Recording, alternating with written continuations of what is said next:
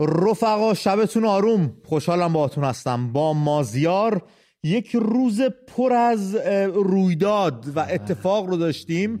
مازیار، ما دیگه سلام علیک معمول و تعارفا رو بذاریم کنار. بیرون استودیو از ظهر با همیم، رفقامون هم که هر شب باهاشون هستیم. پس بریم سر اصل. حتما. امید، امروز اخبار مربوط به لبنان داره، به جنگ اسرائیل و حماس داره هی مرتب گسترش پیدا میکنه. آخرین اخبار شنیده شدن صدای زبان فارسی در خطوط حزب الله هست، در حالی که یک نفر داره گزارش عربی میده. بنابراین همونجوری که شب‌های گذشته گفتم، من خیلی نگرانم از وضعیتی که پیش اومده و باید بسیار مراقب بود.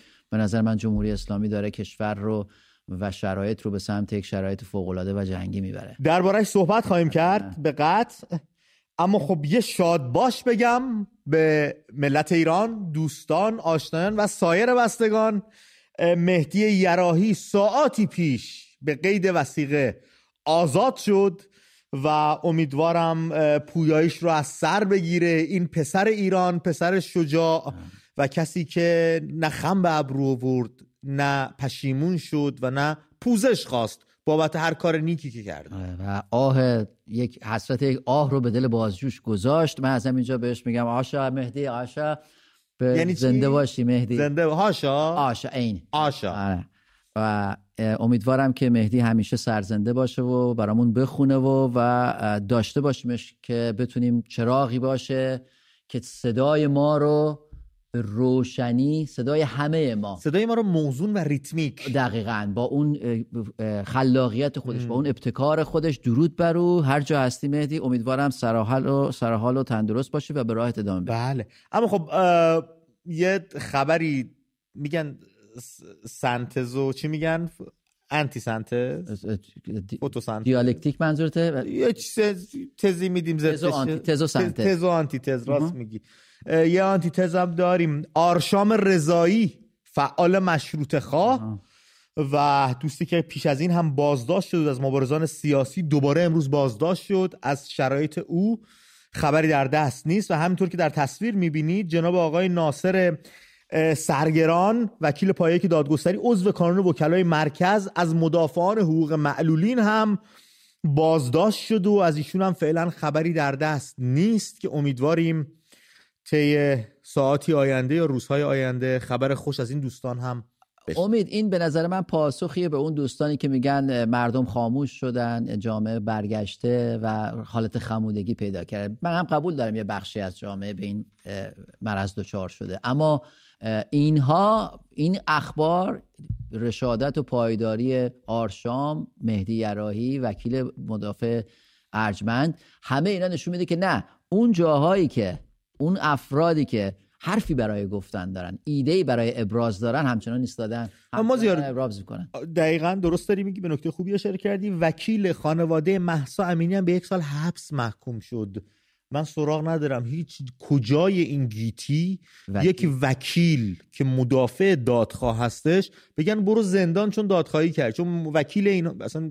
یعنی دقیقاً همینطوره. اینم جمهوری اسلامی، اینم یکی دیگه از اون رکورداییه که علی خامنه همیشه میگه ما رکورد زدیم. رکورد در بازداشت وکلای مدافع هم فکر میکنم به جمهوری اسلامی تعلق. به همین موجود دوپا که نامش رو بردی خواهیم رسید. اما پیش از اون بگم خانم فاطمه سپهری با انتشار ویدئویی شرایط جسمانی خودشون رو یک مقدار نامطلوب اعلام کردن و آزار و اذیتی که جمهوری اسلامی داره انجام میده. وکیل خانم سپهری و خانواده سپهری هم گفتن اینها، جمهوری اسلامی، قصد جان موکل من رو کرده. ویدئویی داریم، با هم ببینیم، برگردیم صحبت ها رو دنبال کنیم. سلام هم میهنم. امروز 25 مهره، روزی که من آوردن بیمارستان تست کرونا و آنفولانزا گرفتن. امروز جوابش اومده و گفتن آنفولانزا داری، کرونا منفیه. صبح گفتم بذارین من با رضایت خودم برم خانه. گفتم پسرتو بگو بیاد امضا کنه بریم. از 10 و 20 دقیقه تا الان که ساعت 7 خورده شده، الان میگن تمام پرسنل بیمارستان میگن از مقامات جمهوری اسلامی دستور دادن که نذارین بره. من الان بلند میشم میرم. اگر نذارن هر داد و بیدادی باشه میکنن. اینا میخوان منو بکشن. اینا قصد جونمو کردن. هر بیماری حق داره که رضایت بده و بره. خودم پسرم رضایت دادیم، ولی الان اومدن میگن که این عمال خامنه ای گفتن حق نداره بره. هدف چیه، برنامه چیه، خدا میدونه.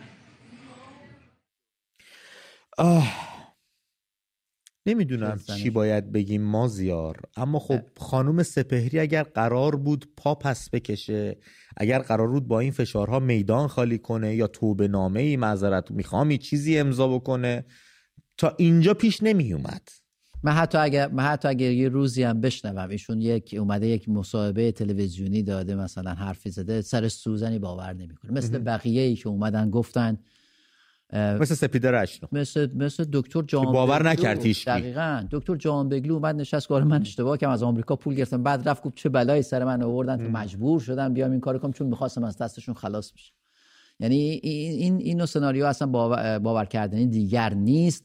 اما درود بر رشادت و استقامت و پایداری این خانم شجاع. من چقدر امید محجبه، حجابش هم حفظ کرده، چقدر برای من حجابش با احترامه. در تمام چقدر من به حجاب ایشون احترام میذارم. بله.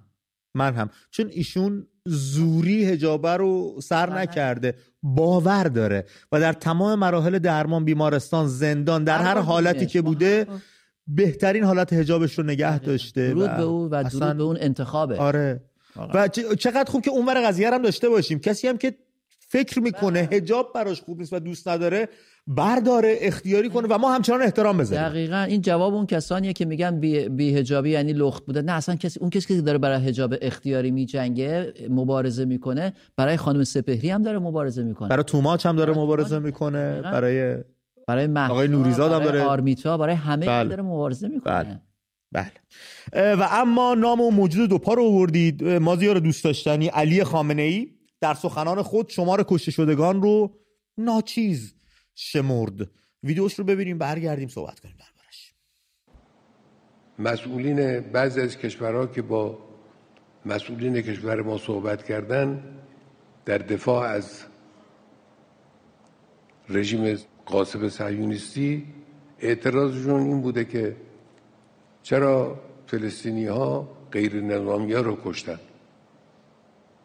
اولا این حرف خلاف واقعه، یعنی اصلا اینا که تو شهرک ها و اینا هستن غیر نظامی نیستن، همشون مسلحن. حالا گیرم غیر نظامی، چه تعداد غیر نظامی کشته شدن؟ 100 برابر اونها الان داره این رژیم غاصب از زن و بچه و پیر و جوان میکشه، غیر نظامی که تو این ساختمان‌های غزه. نظامی ها که ساکن نیستن، نظامی ها جای خودشون هستن، میدونن هم اونا. اینا همین مردم هم مراکز پرجمعیت رو انتخاب میکنن و میزنن. چند هزار تا حالا کشته دادن فلسطینی ها در غزه تو همین چند روز. این جنایت جلو چشم همه مردم دنیاست. اینا باید محاکمه بشن. دولت غاصب رژیم صهیونیستی امروز قطعاً باید محاکمه بشه. مازیار، کشتارهای دهه 60 که به چشم اینا کشتار نیست، در یک خیزش 1500 تن از بچه‌های ما رو کشتن در سال 88 و همچنین 96 هیچی نیست، 98 هیچی نیست، 401 هیچی نیست. این همه کودک کشتن، این همه چشم در آوردن، این همه خانواده را از هم متلاشی کردن، اینا هیچی نیستش. ولی دشمن در شهرک نداریم، اون شهرکه علی خامنه ای الان براش شده پیرن اسمون رو میگیره دستش. ببین چند تا حرف زد، چند تا جملاتی گفت که واقعا تکان دهنده است. اول اینکه این حرف خلاف واقع است. من نمیدونم فستیوالی که دختر و پسرای نوجوان از سراسر دنیا آمده بودن رقص و شادی بکنن، اونا هم نظامی بودن؟ 300 نفرشون رو کشتید. گیرم همه بقیه اسرائیلیایی که کشتید که اون خلاف واقع است، اتفاقا نظامی بودن. فستیوالا رو میخواین چه کار کنید؟ اون بچه‌هایی که تو اون فستیوال کشته شدن. دومی که امید ببین یه ذهن اوباش از کمیت داره صحبت میکنه که چند تا کشته شدن، یعنی اصلا ببین جان انسان براش مهم نیست. این ذهنیت اوباشه که ذاتاً با صلح مشکل داره، با چیزی که ما از روز اول گفتیم آقا یه نسیم صلحی داشت تو این منطقه آشوب زده به این زخم 70 ساله که همه رو اسیر کرده، همه رو ناراحت کرده، چه از فلسطینی چه از اسرائیلی، داشت نسیم صلحی وزیدن میگرفت.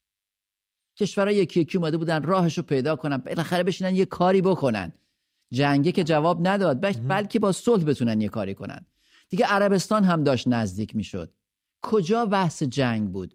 کجا بحث درگیری بود؟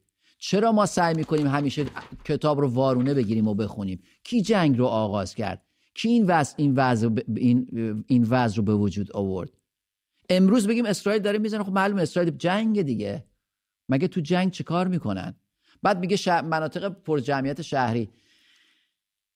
در این مناطق پرجمعیت شهری امید، حماس مثل موش، مثل ما تو جنوبش میگیم گرزه، به این موشای توی نه موشایی که تو رو آب چای شهرداری هستن، این فاضلابا، بهش میگیم گرزه. مثل گرزه توی این شهر رو زیرش رو تونل کندن، تسلیحات گذاشتن، نیروهاشون رو اسکان میدن، اونجا استراحت میکنن، از اونجا شلیک میکنن. بارها نشون داده که زاغه های مهماتاشون همه اونجا. اتفاقا این میگم ببین برمیگرده به همین ذهن اوباش. این ذهن اوباش برای جان انسان اصلا درکی نداره از جان انسان.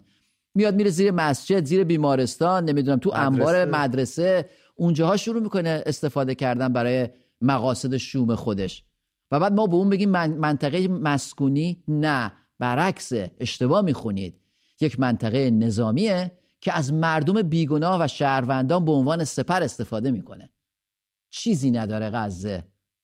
آبش رو یه جای دیگه میده، برقش رو یه جای دیگه میده، کارگراش میرن یه جای دیگه کار میکنن، پول در میارن، پاسپورتش یه جای دیگه داره، گذرگاه عبور و مرورش یه کشور دیگه. چی داره؟ و مازیار خیلی جالبه، یه مطلبی رو من داشتم میخوندم، به نکته خیلی خوبی اشاره کرده بودن رفقا و دوستان و کاربران فضای مجازی. نوشتن در اوکراین جنگ در گرفت، تمام اروپا درهاشون رو باز کردن، آلمان و کشورهای دیگه و لهستان و اینا، که بیاید اگر اونجا موقعیت جنگی بیاید در کشور ما. در فلسطین جنگ در گرفته، نه تنها الان، در موردهای گذشته و قبلی. این همه کشور مسلمون، این همه کشور عربی، یکی درشو باز نکرد بگه آی مردم مظلوم فلسطین بیاید کشور ما. مصر بغلشونه، اردن بغلشونه، لبنان اون بالا هستش، سوریه هستش، هیچ کس اینا رو راه نمیده. و نتیجه گیری کرد و گفته بود خود اینها جنس خودشونو بهتر از هر کس میشناسن، برای همین راه نمیدن. ببین امید، قبل از اینکه از همون روزهای اولی که این جنگ شروع شد، فکر کنم راجع به تاریخچه‌اش خورده با هم صحبت کردیم و من یه جمله گفتم، بذار اینجا دوباره تکرار کنم. هرگز در طول تاریخ مشکل اعراب و اسرائیل هیچ کشور عربی، هرگز هیچ کشور یا رهبر عربی برای مردم فلسطین سینه چاک نکرده. اگر حرفی زده برای مقاصد سیاسی خودش بوده، اگر کاری کرده برای حفظ مشروعیت خودش بوده. یه جمال عبدالناصری بود که میگفتن اینجا که اونم پس ذهنش ناسیونالیسم عرب و نمیدونم سوسیالیسم عربی رو داشت دنبال میکرد، اونم با یه تفکرات چپ سوسیالیستی داشت اینو دنبال میکرد. برای مردم فلسطین هیچ وقت نگران و ناراحت نبود.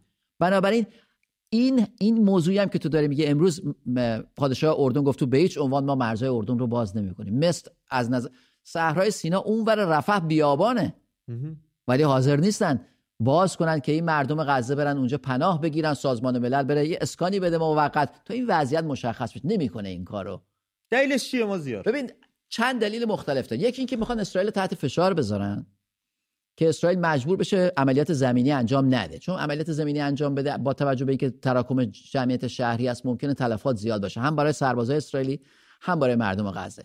دومی که میترسن یک تجاربی دارن، مثلا در لبنان، در اردن، در سوریه یه تعداد زیادی هنوز آوارگان فلسطینی هستن که از سالها موندن و هیچ کس ملیت اینا رو هیچ کشوری قبول نمیکنه. حتی اردن یه مقدارشون قبول کرد و این مقدارشون قبول نکرد. کشورهای غربی که اینا بهشون میگن کافر بهشون دادن. فلسطینی اومده پاسپورت بریتانیایی گرفته، سفر میکنه میره میاد. اما خب کشورهای عرب و مسلمان هیچ جایگاهی برای اینا قائل نیستن، قبولشون نکردن. این همی که از تجربیایی که فکر میکنن اینا میان و سربار میشن و حاضر نیستن بپذیرنشون. بنابراین این وضعیت بغرنج پیش اومده که میبینیم هر روز هم داره دامنش گسترده تر و ابعادش پیچیده تر میشه. و مازیار یه همچین آدمی که به گفته هانا آرنت و تأکید شما ذهن اوباش داره، ببین چه جوری میان ذهن بچه‌ها رو شستشو میدن. یک دوستی، یک کاربر، یک تصویری از یک پرسشنامه دینی برای ما فرستاده بود و من گفتم بد نیستش امشب اینو تو برنامه با هم دیگه مرور بکنیم. تصویرش هم هست. پرسش 4مش پرسش خیلی جالبیه. گفته که با استناد این آیه پرونده اعمال مردم زمانه ما در روز قیامت در حضور اشخاصی همچون حضرت امام خمینی و امام خامنه ای بررسی میشه.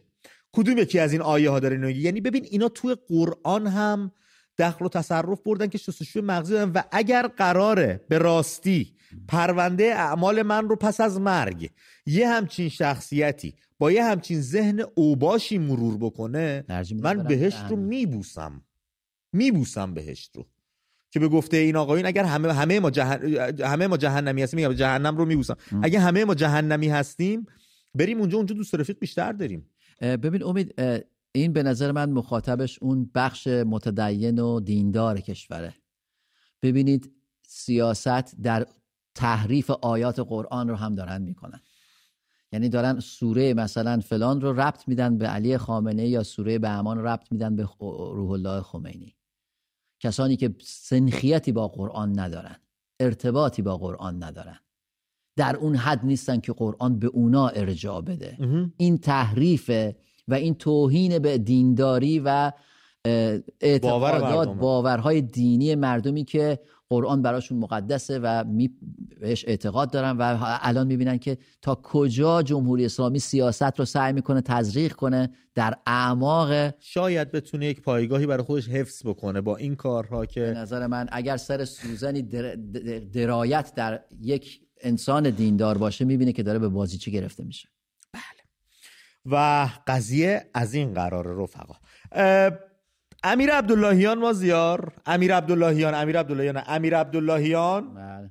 ایشون مجرده هنوز؟ بله. چرا؟ خب گفته میشه که تمایلات گوناگونی داره. بسیار عالی. اگر امروز از غزه دفاع نکنیم فردا باید در شهرهای خودمان با بمب‌های فسفوری مقابله کنیم. نظر درباره این گفته چیه؟ ببین برگردیم به چند سال پیش که نیروی قدس میرفت در سوریه و در عراق با داعش میجنگید و وقتی که یه عده انتقاد میکردن که آقا ما باید چی بعد بریم توی کشور اونجوری بجنگیم، من میگفتم امنیت مرزامون رو نگه داریم. جواب میدادن که اگه امروز با داعش نجنگیم فردا باید با داعش توی تهران بجنگیم. و بعد دیدیم که شاچراغ پیش اومد و داعش اومد و حمله کرد و آدم کشت و زائر کشت و مشخص شد که اون سیاست حرف در حقیقت خوراکی بود که به ذهن افکار عمومی میخواستن بدن. دوباره تکرار همون داستانه. اگه امروز با اسرائیل نریم اونجا از طریق نیروهای اوباش خودمون نجنگیم فردا کی جنگ رو شروع کرد؟ کی جنگ رو آغاز کرد؟ کی به بی‌ثباتی داره دامن میزنه؟ پس از این رویدادها که پیش اومد علم الهدی اومد تو اون حرفایی که همیشه میزنه پشت میکروفون گفت حالا ببینم کی جرأت میکنه روابطش رو عادی سازی کنه با اسرائیل. همین یک جمله مشخصی که ما این کارو کردیم نشان میده که شما از یه قضیه ناراحت بودید و هر جور بود هر جور از توانتون برمیاد میخواستید بزنید زیر میز این بازی. همین کارم کردن دیگه. الان عربستان سعودی گفته که فعلا در حال حاضر هیچ نوع گفتگوهایی با دولت اسرائیل در مورد روند صلح نداره. بعد چطور یه همچین افکاری، یه همچین آدم‌هایی با یه همچین ایدئولوژی میگن ما دلمون برای مردم مظلوم فلسطین میسوزه؟ هرگز اینطور. مردم فلسطین که داشتن زندگیشون رو میکردن، روابط داشت عادی میشه، شاید در یکی دو سال آینده شرایط زندگی به شدت بهتر به مراتب بهتر میشد براشون. چرا این کارو کردید اگر واقعا دلسوزه مردم؟ کلا امید کلا جمهوری اسلامی ذهنیت انسان دوستی و صلح نداره. یعنی معتقد از جنگ، از راه حل جنگ برای ارضاء سیاسی خودش لذت میبره. یعنی فکر میکنه که اسرائیل باید از بین برد. اسرائیل یک کشور در سازمان ملل صاحب کرسیه. کشورهای سازمان ملل، عضو سازمان ملل از جمله ایران، طبق اون میثاقی که امضا کردن باید به همه کشورهای صاحب کرسی احترام بذارن و تمامیت ارزششون رو به رسمیت بشناسن که ایران هم عملا این رو قبول کرد. بنابراین حرف چی میزنید؟ ادعای چی میکنید؟ این ذهنیت بیماره. این ذهنیت بیماره که از این داره سود میبره. امید، گفتیم توتالیتر از بحران لذت میبره. امروز داشتیم با هم صحبت میکردیم، کتاب توتالیتاریسم رو داشتیم مرور میکردی، یه پاراگراف اومدی برای من خوندی از هانا آرنت دوست داشتنی که میگه افراد با ذهنیت اوباش که درگیر جنگ میشن پس از جنگ دیگه نمیتونن به صلح برگردن. اکثریتشون تشنه جنگن. دقیقاً نمود داره همینه. این آقایون انقدر دنبال در باغ شهادت میگردن، هی میخوان یه جنگی بپا کنن. امید، حالا حتی جنگ نه، یادم خوزستان سیل اومده بود، میخواستن یه جایی رو، یه آبرای رو، یه جایی رو باز کنن که یه بخش آب بره، رفته بودن انفجار بود، تیم تخریب اومد. یعنی انگار مثلا زمان جنگ بود، یه جاده رو بوم بردن تو هوا، مثلا اونجا پاره شد و آب یه مقدار از اون ور رفت. ذهنیت بیماره دیگه. یعنی درک درستی از مدیریت که نداشته باشه همه چیزو اونجوری داره میبینه. الان هم همینه. علی خامنه اتفاقاً یکی از معدود روحانیونیه در طول عمر جمهوری اسلامی بوده که از روز اول با نیروی نظامی علاقه خاصی داشته، بهش نزدیک بوده، باهاشون ارتباط داشته، در زمان جنگ هم همینطور. بنابراین ذهنیت نظامیگری داره و راه حل ها رو اینجوری میبینه متاسفانه. بله، میخوایم به موضوع برنامه امشب بپردازیم. رفقا، دوستان، همراهان همیشگی، نظر شما درباره گفته های علی خامنه و امیر عبداللهیان چیست؟ آیا این حکومت کودک کش ایران را به سوی جنگ میکشاند با حرفایی که میزنن، با ابراز نظرهایی که میکنن؟ و همونطور هم که مازیار اشاره کرد در آغاز برنامه، یک فایل صوتی از گزارشگر عرب زبان از منطقه جنگی اومده بیرون که در بک‌گراندش یک نفر داره فارسی صحبت میکنه و داره قسم میده تو رو خدا نمیدونم چی. این فایل منتشر شده و قطعاً مقامات اسرائیلی بررسی خواهند کرد، سازمان ملل بررسی خواهد کرد، روی میز کشورها خواهند گذاشت و خودش یک سندی است برای مداخله جمهوری اسلامی در این جنگ و ببینیم در آینده چه اتفاقی خواهد افتاد و چه خطراتی شاید متوجه کشور عزیزمون، این کشور، این وطن خسته، این ایران خانم زخم خورده خواهد شد. اما پیش از اون بریم پیام‌های شنیداری شما رفقا رو با همدیگه داشته باشیم، برگردیم برنامه رو ادامه بدیم. موردی که میخواستم در موردش صحبت کنم این سکوت خبری که در مورد آرمیتا انجام شده. چجوریه که مهسا وقتی که به مشکل خورد، ضربه خورد، تو بیمارستان بود، این همه عکس فیلم اتفاق افتاد، ولی الان حدود 20 روزه، نزدیک به 17-18 روزه آرمیتا تو کماس، آرمیتا اتفاق براش افتاد. در تمام سکوت خبری، نه در من و تو، در تمام شبکه‌های خبری، اینترنشنال، BBC، من هر شبکه میذارم اصلا اسمی از آرمیتا نیست، خبری از آرمیتا نیست. چرا همتون دست به دست هم دادین و اینقدر اتفاق آرمیتا رو تو بیخبری رسانه‌ای کردید؟ تمام رسانه‌ها شدن غزه، تمام رسانه‌ها شدن فلسطین، تمام رسانه‌ها شدن اسرائیل. من فکر میکنم اصلا جنگ اسرائیل و غزه اتفاق افتاد که تو ایران اغتشاش ایجاد نشه، تو ایران به سر آرمیتا اتفاق مهسا دوباره نیفته. متاسفم برای تمام رسانه ها که آرمیتا رو همتون با هم گذاشتید کنار. جمهوری اسلامی خیلی پست‌تر از اینه که شما خیلی راحت حرف میزنید. من در زندان زنان قرچک بودم به خاطر همین مشکلات زندگی آزادی و درست زمانی من در اونجا بودم که قرار بود سازمان ملل لطف کنه و بیاد و زندان زنان و خانم خدادادی رئیس زندان زنان رو از تحریم در بیاره و باید بودید و اون بالماسکه‌ای که خانم خدادادی به پا کرده بود رو میدیدید. واقعا دلم میخواد یه رو وقت داشته باشم و تمام و کمال اون چیزایی که با چشم خودم دیدم که هنوز فکر میکنم در خواب و رویا بودم و بهتون بگم. در عرض 3 روز تونستن جهنم رو به بهشت تبدیل بکنن که سازمان ملل بیاد و فقط یک بند رو که اونم بند مالی و بهترین بند زندان بود رو باز بذارن، پرده عوض کنن، فرش عوض کنن، زندانیان اعدامی رو قول ابد بهشون بدن که بتونن شوی بالماسکشون رو جلوی سازمان ملل بپا کنن و من اینا رو با چشم خودم دیدم. در مورد انقلاب زن زندگی آزادی، به نظر من انقلاب زن زندگی آزادی الانم پیروز شده. حالا دلیلش به خاطر اینکه تا قبل از این انقلاب اگر شما دقت کرده باشین، حتی ما مردها از 100 متری یک سرباز نیرو انتظامی رو که میدیدیم سعی میکردیم کج کنیم که بهمون گیر ندن، ولی الان دختر جوان ما 15-16 ساله و حتی سنای کوچیکتر وای میسن تو روی سرهنگ نیرو انتظامی و حرفشون رو کامل به کرسی میشونن. و مورد بعدی اینه که ما الان در نیروهای مسلحمون طبق آماری که دقیق من بهتون میگم استخدامی نداشتیم و حدود 8500 نفر به دلایل مختلف انصرافی و اخراجی داشتیم. انصراف و اخراج به هر دلیل، یعنی خودشون رفتن تقاضا دادن.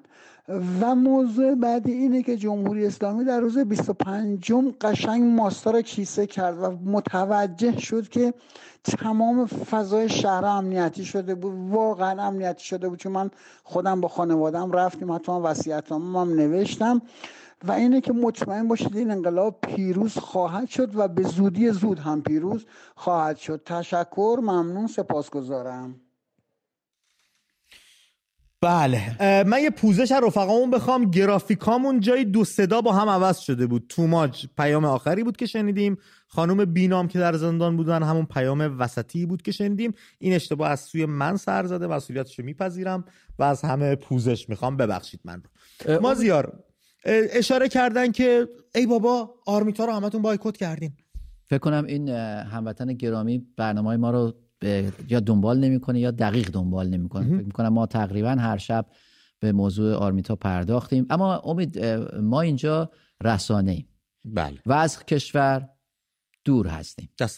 دستمون کوتاه. ما تمام این خوراکی رو که به بیننده ها به عنوان پوشش خبری اتفاقات مختلف هست رو از خود ایران میگیریم. یعنی از خود شهروندان به ما مثلا پیامی میرسه، بچه‌ها میرن راستی آزمایی میکنن، هزار دیدی که دیگه از صبح بچه‌ها تو سر و کله همدیگه میزنن که آقا این دروغ نباشه، این اینجوری نباشه، این مال کیه، زاویه آفتابو نگاه کن، امروز هوا سرد، اینا چرا آستین کوتاه پوشیدن، بنابراین فیلمش دیدی که این داستانا رو بچه‌ها با این همه مشکلات.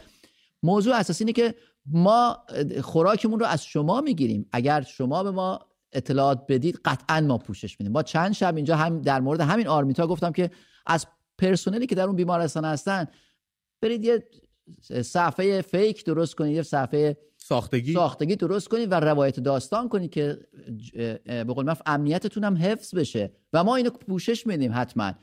ولی اگر باشه ما قطعا میپردازیم. اما امید جا داره اینجا مثلا از کسانی که به هر حال شناخته شده هستن. خانم نسرین ستودی دیدم یک توییت زده بود در مورد آرمیتا که دارید چه کار میکنید و هشدار داده بود و دوباره این موضوع رو برجسته کرده بود، ضمن اینکه به مسئله غزه و اسرائیل هم پرداخته بود، به نظر من منصفانه هم پرداخته بود، موضوع آرمیتا رو دوباره مطرح کرده بود و سعی کرده بود این موضوع به فراموشی سپرده نشه. و همینطور خانم فائزه هاشمی دیدم یه نامه سرگشاده به علی خامنه نوشته بود که در مورد آرمیتا و این فشاری که به بابت حجاب اجباری داره میارین، که گفته بود جان کلامش این بود که اگر دلت برای مردم نمیسوزه مراقب عاقبت خودت باش.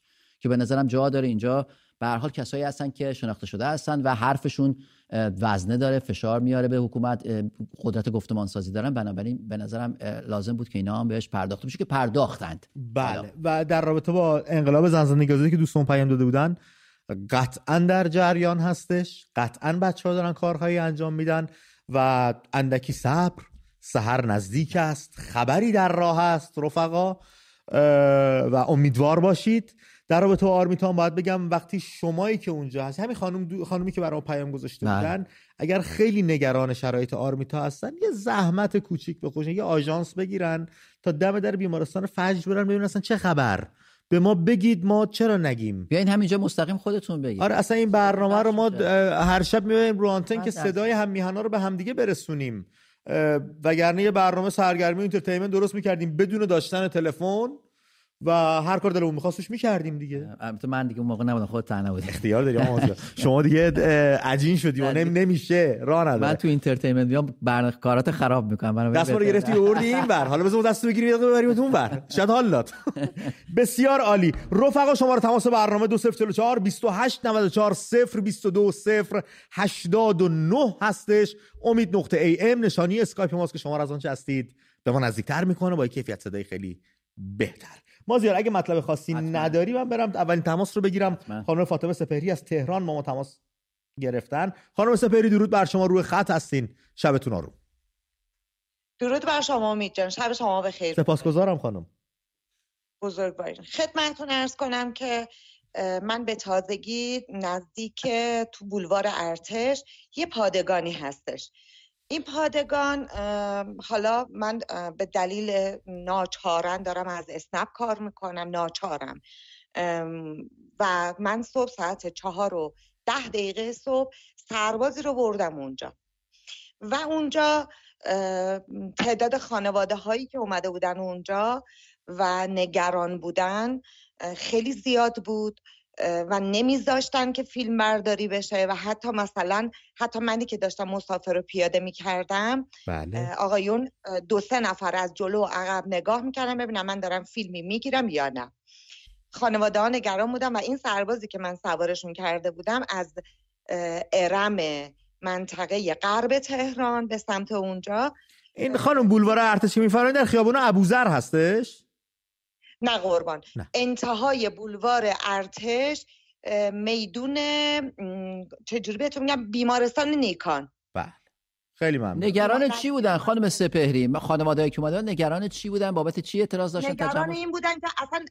نگران این بودن که بچه‌هاشون اصلا تو آماده باش شرکت نکنن. به دلیل اینکه همین آقایی هم که من سربازی که سوارش کرده بودم گفت اگر جنگی هم بشه، اتفاقی هم بیفته، ما رسما نخواهیم رفت. چرا ما بریم؟ ما سرباز وظیفه هستیم. اونهایی که در ید و حمایت آقایون هستن برن. و امید جان اینو شما در نظر بگیرین، این آقایونی که دارن سینه سپر میکنن و اسم غزه رو، اسم لبنان و فلسطین و سوریه رو میارن، خودشون برن. اینو من برای شما، از من به شما وصیت، شما زنده و من مرده. هیچ کدوم از جوانای ما برای حمایت از این آقایون نمیرن و من از تمام اون پیرمرد پیرزنهایی که در مملکت ما وجود دارن و دارن حمایت میکنن، آقا که چرس کنم، این خامنه ضحاک رو دارن حمایت میکنن، برنامه های شما رو نمیبینن. و من خودم یه راننده هستم. به اتفاق چند نفر از اهالی یه منطقه‌ای برای خانواده هایی که توی یک روستای نزدیک تهران هستن ما ماهواره تهیه کردیم، هر که به اندازه وسعش، و قرار شده که آگاهی چون رسما دارن این از این آدم حمایت میکنن. میدونین این بیچاره‌ها، پیرمرد پیرزنا، نمیدونن داره چه اتفاقی میفته. ما واقعا هر که به اندازه سهمش یه حرکت هزینه‌ای گذاشتیم، ماهواره براشون تامین کردیم. 4-5 تا خانواده هم از دید من 4-5 تا خانواده بود. گفتیم که اینها بشینن و اطلاع رسانی کنیم، شما از برنامه‌تون ببینن، بچه‌ها این میان سالامون ببینن که چه اتفاقی داره میفته. همین یه نمونهش، امشب بیمارستانی رو در غزه زدن و خود حماسی‌ها گل به خودی زدن امید جان. بله. و دارن میندازن گردن اسرائیل. ببینیم باید شفاف سازی بشه، باید شما این قضایا رو رسانه‌ای کنی. خیلی از آدم‌ها رسانه شما رو ندارن، اکتفا کردن به شبکه خبر و زیرنویس و اونها هم تقصیری ندارن، اونها هم ناآگاهانه دارن رفتار میکنن. و اینکه مطمئن باش امید جان، ما برنده این مبارزه. بله خانم. امیدوارم که به هوش باشیم و سریعتر بجنبیم که با کمتری خسارتی اتفاق پیروزیمون بیفته. به امید آزادی. خانم سپهری، منم به نوبه خودم و از طرف هم‌میهنانم از شما سپاسگزاری بکنم. شما خودتون با توجه به اینکه رانندگی میکنید، برای درآمد زندگی همت کردین، ماهواره تهیه کردید برای دیگر هم‌میهنان، جای قدردانی داره. اگر لوح تقدیر داشتم تقدیم میکردم واقعا. دم شما گرم. شما برم امید جان. دم شما گرم. دم بچهای من و تو گرم. دم صداقتتون گرم. مخلص. دم هوشیاری که به مردم ما میدین گرم و امیدوارم که این اتفاقات به زودی بیفته و با خسارت کمتری. مکفی جان، من عاشق شما هستم برادر، به دلیل اینکه انقدر شما آگاهی رسانید عالیه، وظیفه است که دستای تو رو من برادر می‌بوسم. امیدوارم که موفق باشید. عزیز من مکفی، دوستتون داریم. خدا به همراه. خیلی ممنونم خانم سپهری. شبتون میده واقعا. ببین چه کارهایی دارن میکنن تو ایران. میگه تو نمیتونی ماهواره ببینی، من برات میخرم. ببین همینه امید. ببین وقتی ما بفهمیم که باید برگردیم و شروع کنیم، باید برگردیم آگاهی رسانی کنیم.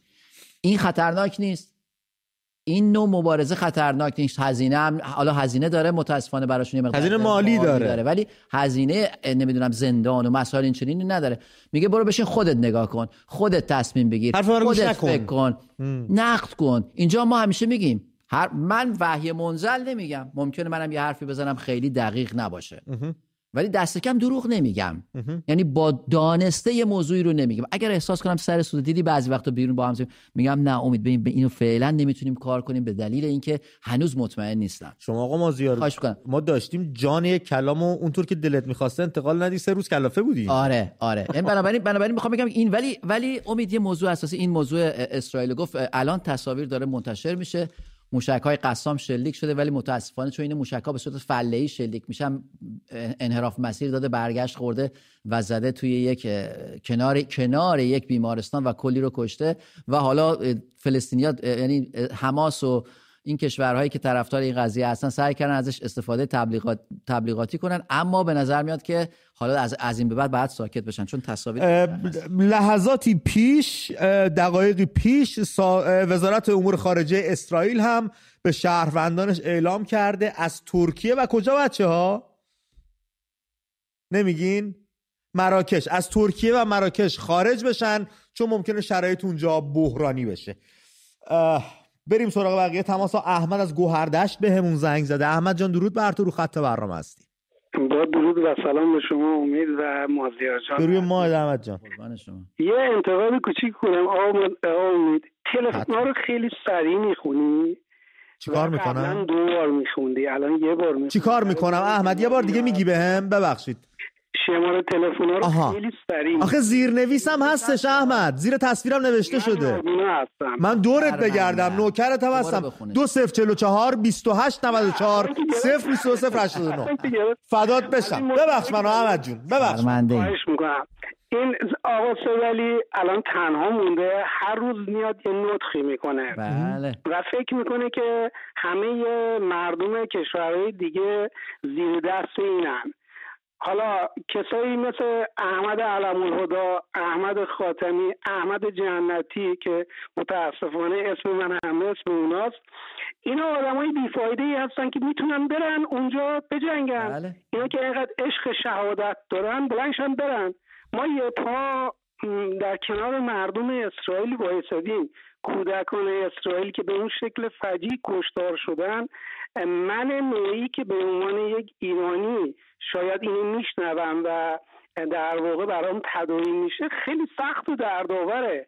هر کشوری هم باشه، حتی خود ایران اگر یک کشوری بهش تجاوز کنه، تو زمان عراق هم ما به شدت وایسادیم مقابلش. بله. این انتظاری که این آسدلی میگه که مگر چند نفر کشته شدن، چه تعدادی بودن، اینا مسلح بودن، اینا اصلا انسانیت براشون مهم نیست که کی کجا و به چه شکل کشته میشه. فقط به قول خودشون حفظ نظام براشون مهمه، به هر شکلی پولم بدن، مردم رو نگه دارن. مردم که نه، کسایی که در واقع از جیره‌خوار اینا هستن، وگرنه مردم که دیگه از اینا بریدن و اطرافیان خودشون هم از خودشون اعلام براءت کردن. وقتتون نمیگیرم، فقط که ما نیاز به آگاهی و دانش بیشتر. ما هم واقعا ایران کلا هرچی آگاهتر باشن شاید رسیدن به اون آزادی برامون زودتر اتفاق بیفته. مرسی احمد جون و خیلی سپاسگزارم ازت. با توجه به شرایطی که داری از نظر بینایی برنامه ما رو دنبال میکنی و تماس میگیری، برای ما خیلی ارزشمنده. میبوسمت از دور. احمد اگرچه نابینا بود ولی قلب و بینش دلش روشنه. بسیار بینش خیلی خوبی داشت و مسائل رو خیلی خوب میدید و امیدوارم که دوستان بینای ما، هموطنان بینای ما مثل احمد فکر کنن، مثل احمد مسائل رو حلاجی کنن و تحلیل کنن، چون واقعا دقیق میگفت، واقعا درست میگفت. درود بر احمد. این حسن عربده و این حسن عباسی و این تئوریسینا و نشیمنگاهی هایی که میشینن صحبت میکنن، میگه کیسینجر ایران. آره باشه، فقط کیسش مونده از جینجرش. اینا چرا انقدر میگن در باغ شهادت؟ خب الان باز دیگه، از این بازتر که در باغ شهادت نمیتونه، جر میخوره از این بازتر. برید. یکی از دوستان میگفت شما سربازی برید، غزه رو پیشکش. شما سربازی نمیرید، شما خرید خونه تو برو بکن، هوای زن و بچه تو داشته باش، بیار بالا، بند کفشتو ببند. نمیخواد. آره پیشکش. فرهناز به همون زنگ زده مازیار از تهران. فرهناز جان درود بر تو، رو خط هستی خانم. الو سلام. بروی ماهت خانم. خسته نباشید. سپاسگزارم. شما هم. من دیشب میخواستم زنگ بزنم خدمتتون در مورد امنیتی که اینا برای ما فراهم کردن صحبت کنم که متاسفانه نشد. امشب مزاحمتون شد. مراحمت خانم. اینا کاری کردن که ما نه تنها با وجود اینا از دست اینا امنیت نداریم، بلکه کاری کردن که ما از دست مردم هم امنیت نداریم. من یکی از مشکلات زندگیمو الان براتون میگم که من 5 ساله سگ من آفتاب به بدنش نخورده. چرا؟ چون همسایه های من اجازه نمیدن من سگم از این خونه ببرم بیرون، تو مشاهات از مشاهات استفاده کنم، از آسانسور استفاده کنم که بخوام سگم ببرم بیرون. من طبقه 15 زندگی میکنم، چجوری من سگم باید ببرم بیرون؟ به خاطر همین من ساعت 12 شب که همه خوابن یواشکی سگم رو برمیدارم میبرم بیرون. و همین چند شب پیش که این کار کردم، ساعت 12 شب رفتم پایین، تو ماشینم نشسته بودم، چون سگم رو اینجا هم اجازه ندارم بگردونم، مجبورم ببرم یه جای دوری، توی یه پارکی سگم پیاده روی ببرم.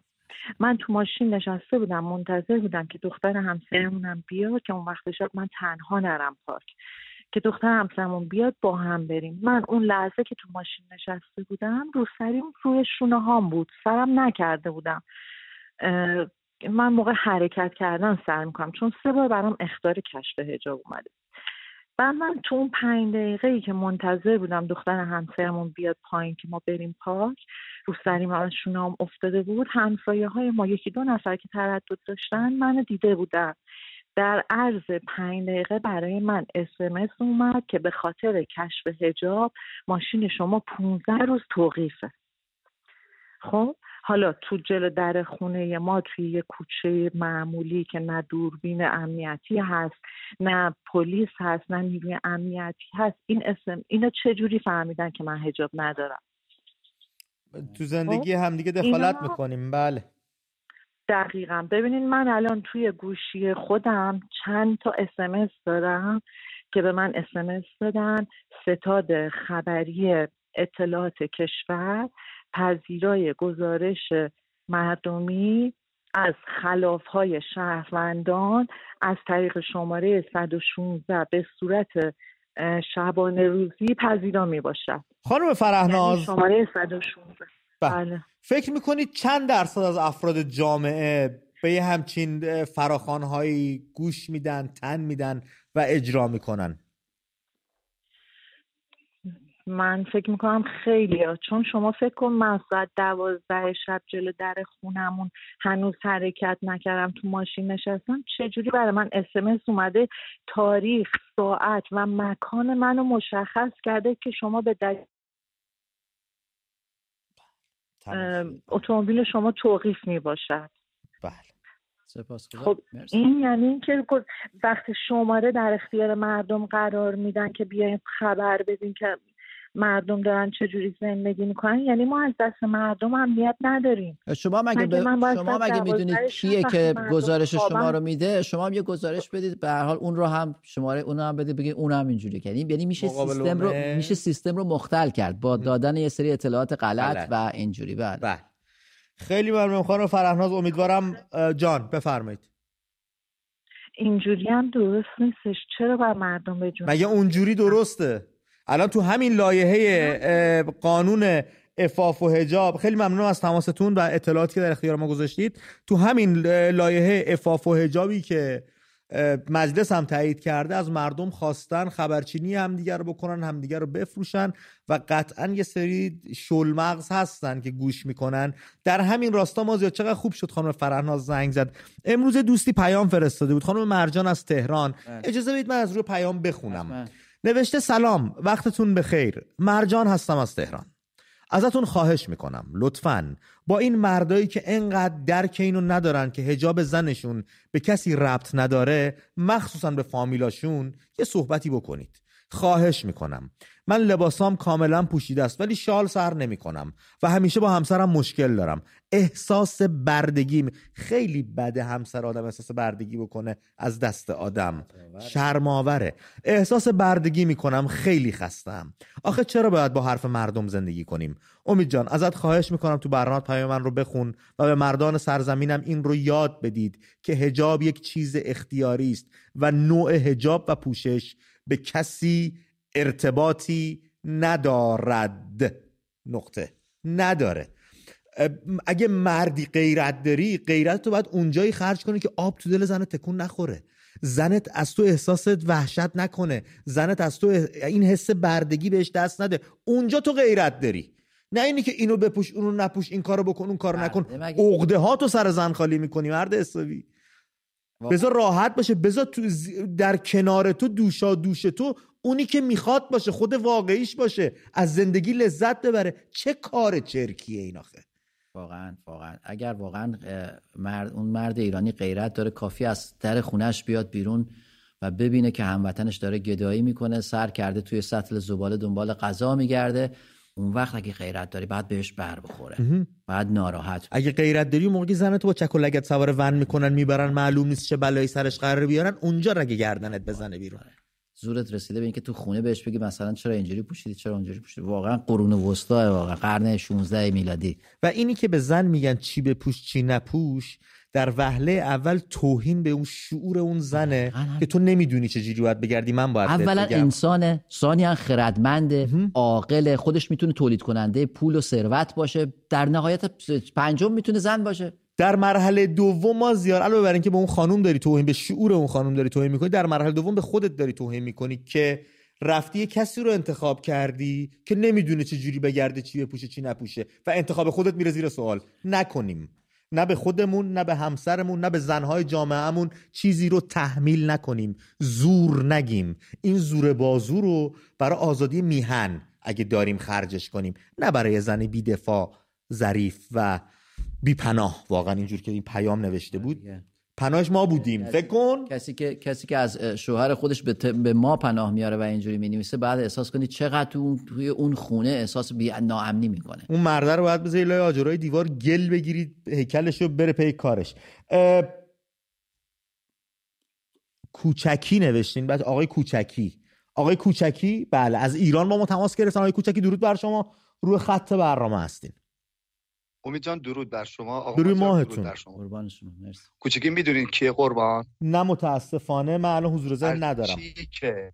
ارتشی که تمام زندگیشو پشت مردم گذاشت به دفاع از مردم و بنابراین کردن از کار خلش کردن، تمام امکانات ازش گرفتن ولی در این حال پشت مردم باشد. اینو میگن ارتشی مردمی. احمد کوچکی؟ بله شهیدم شدن ایشون گویا. نه ما اشتباه میکنیم. نه خب پس هیچ اشتباه بود. تو پست اینستاگرامشون گذاشتم بازم پشت مردمم خواهم بود. این ارتشیایی ببینن که یه خورده غیرت به خرج بدن، ببینن که الان اون زندگیش دیگه نمیگذره و تو دل مردم چقدر جا پیدا کرده. درود بر بسیار. من سعی میکنم بیشتر با ایشون آشنا شم. خیلی ممنونم از توضیحاتتون. دوم آقا امید، میخواستم بگم که واقعا ارزشیا که میگن لطف کنن خودشون الان به قول شما در بهشت بازه، لطف کنن برن برای جنگ، لطف کنن خواهشن با آرزوشون برسن. بله ما رو هم خوشحال کنن. راحت شیم. ما هم دستشون راحت شیم. سوم اینکه آقای یه روز گفتید که چرا مردم اینقدر بیخیال شدن. ببینید 43 سال ما رو بار آوردن. خب ما نگفتیم مردم بیخیال شدن ها. یکی از دوستا تو پیام‌های گفتاری گفته بود، اون پیام‌هایی که شنیدیم. بله اون عکس العمل نشون نمیدن. بله حالا بفهمید این به خاطر تربیت 43 سالشونه آقا امید. زفینه زمان شاهنشاهی که می‌بینی، لوتی، مرام، معرفت، غیرت، مردونگی، رفاقت، پشت هم وایستادن رو یادت میده. ولی فیلمایی که این 43 سال ساخته شده، یه مش بی‌معرفتی، نامردی، خیانت، تجاوز، ببخشید این مش کثافتکاری یاد مردم میده. خب معلومه جوون اینو میبینه 43 سال با اینجا پر شده، عادت کرده، دیده. حقیقتش من یکی از اینا که تربیتی که این تو 43 سال به سر مردم آوردن و هستش. من عقیدم اینه، نظرم اینه.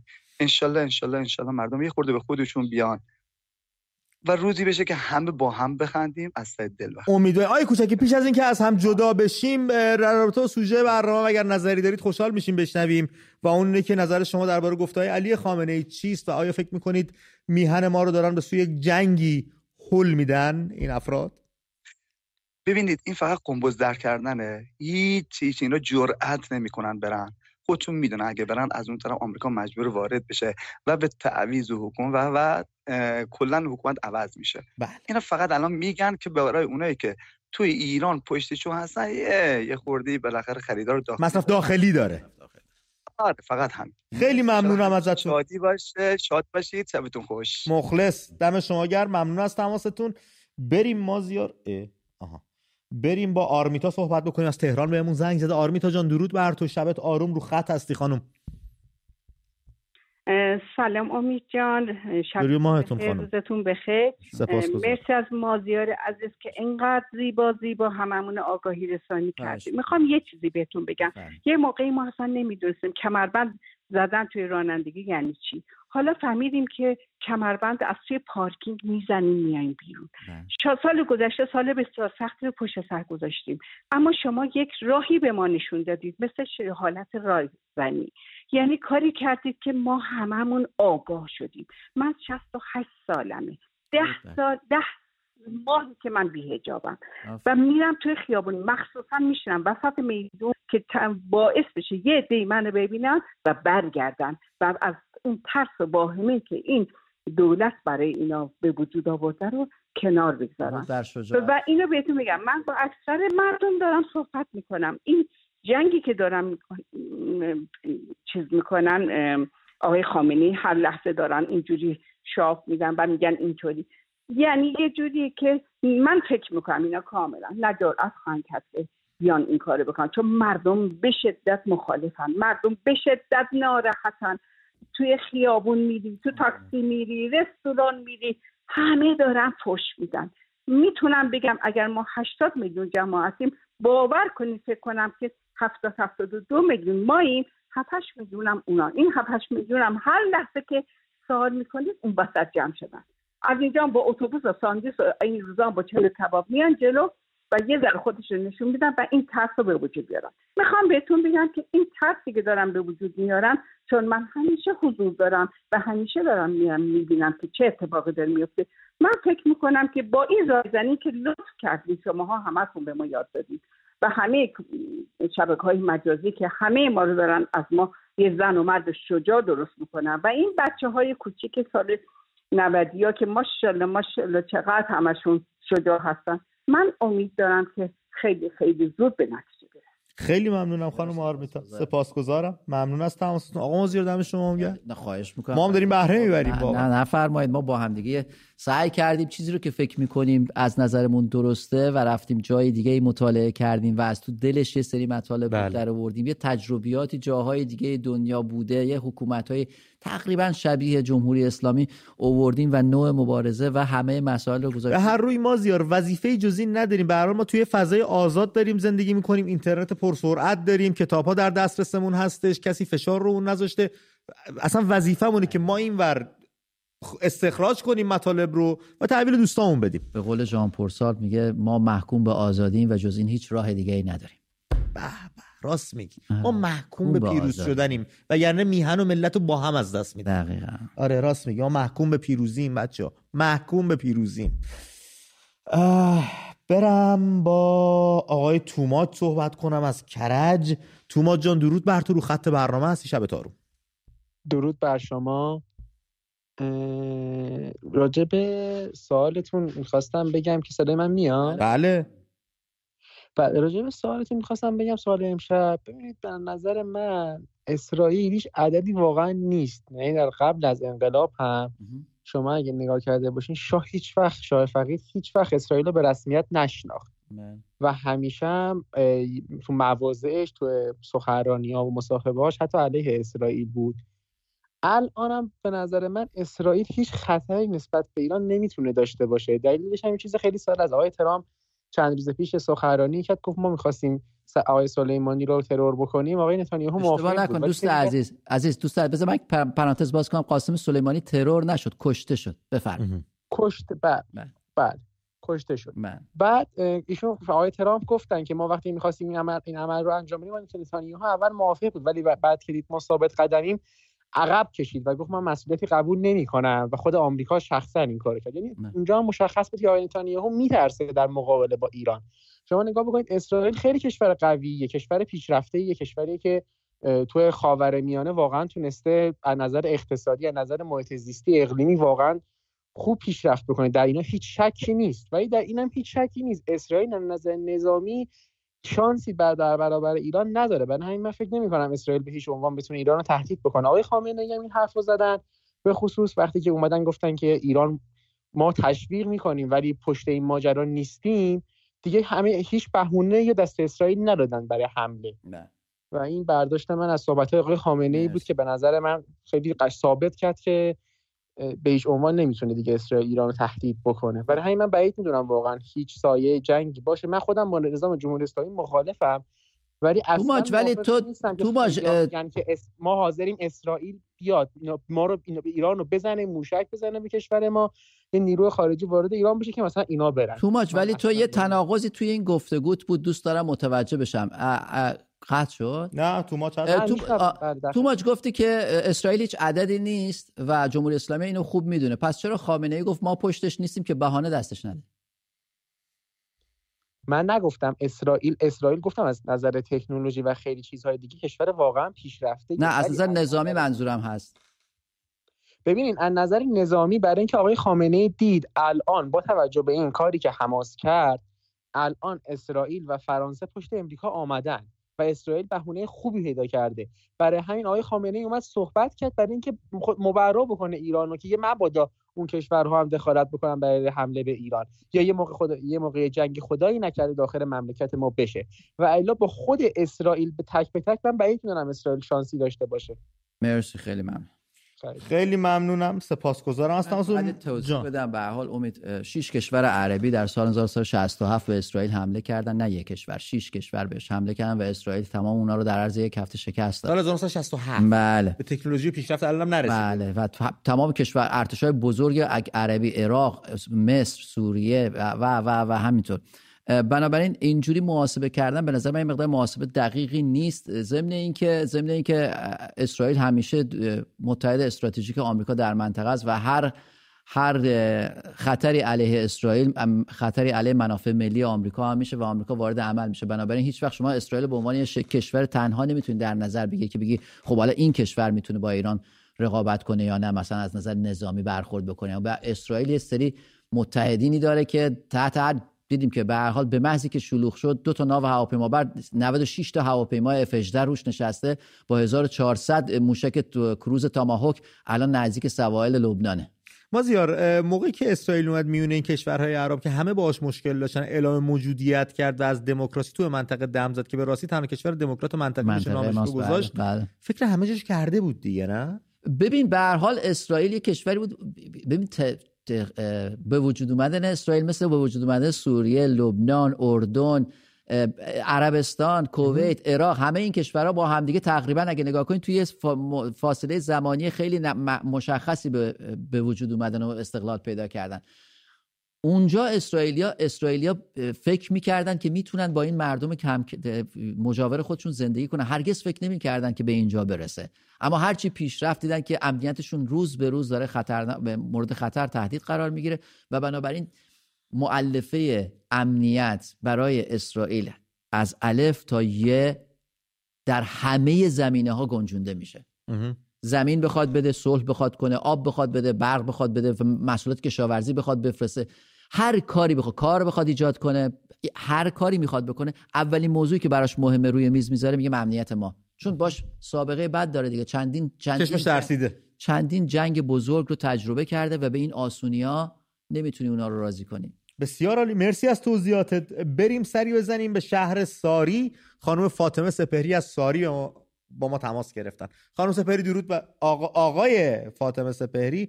بله آقای سپهری درود بر شما، روی خط هستین. پوزش میخوام اشتباهه، من رو ببخشید.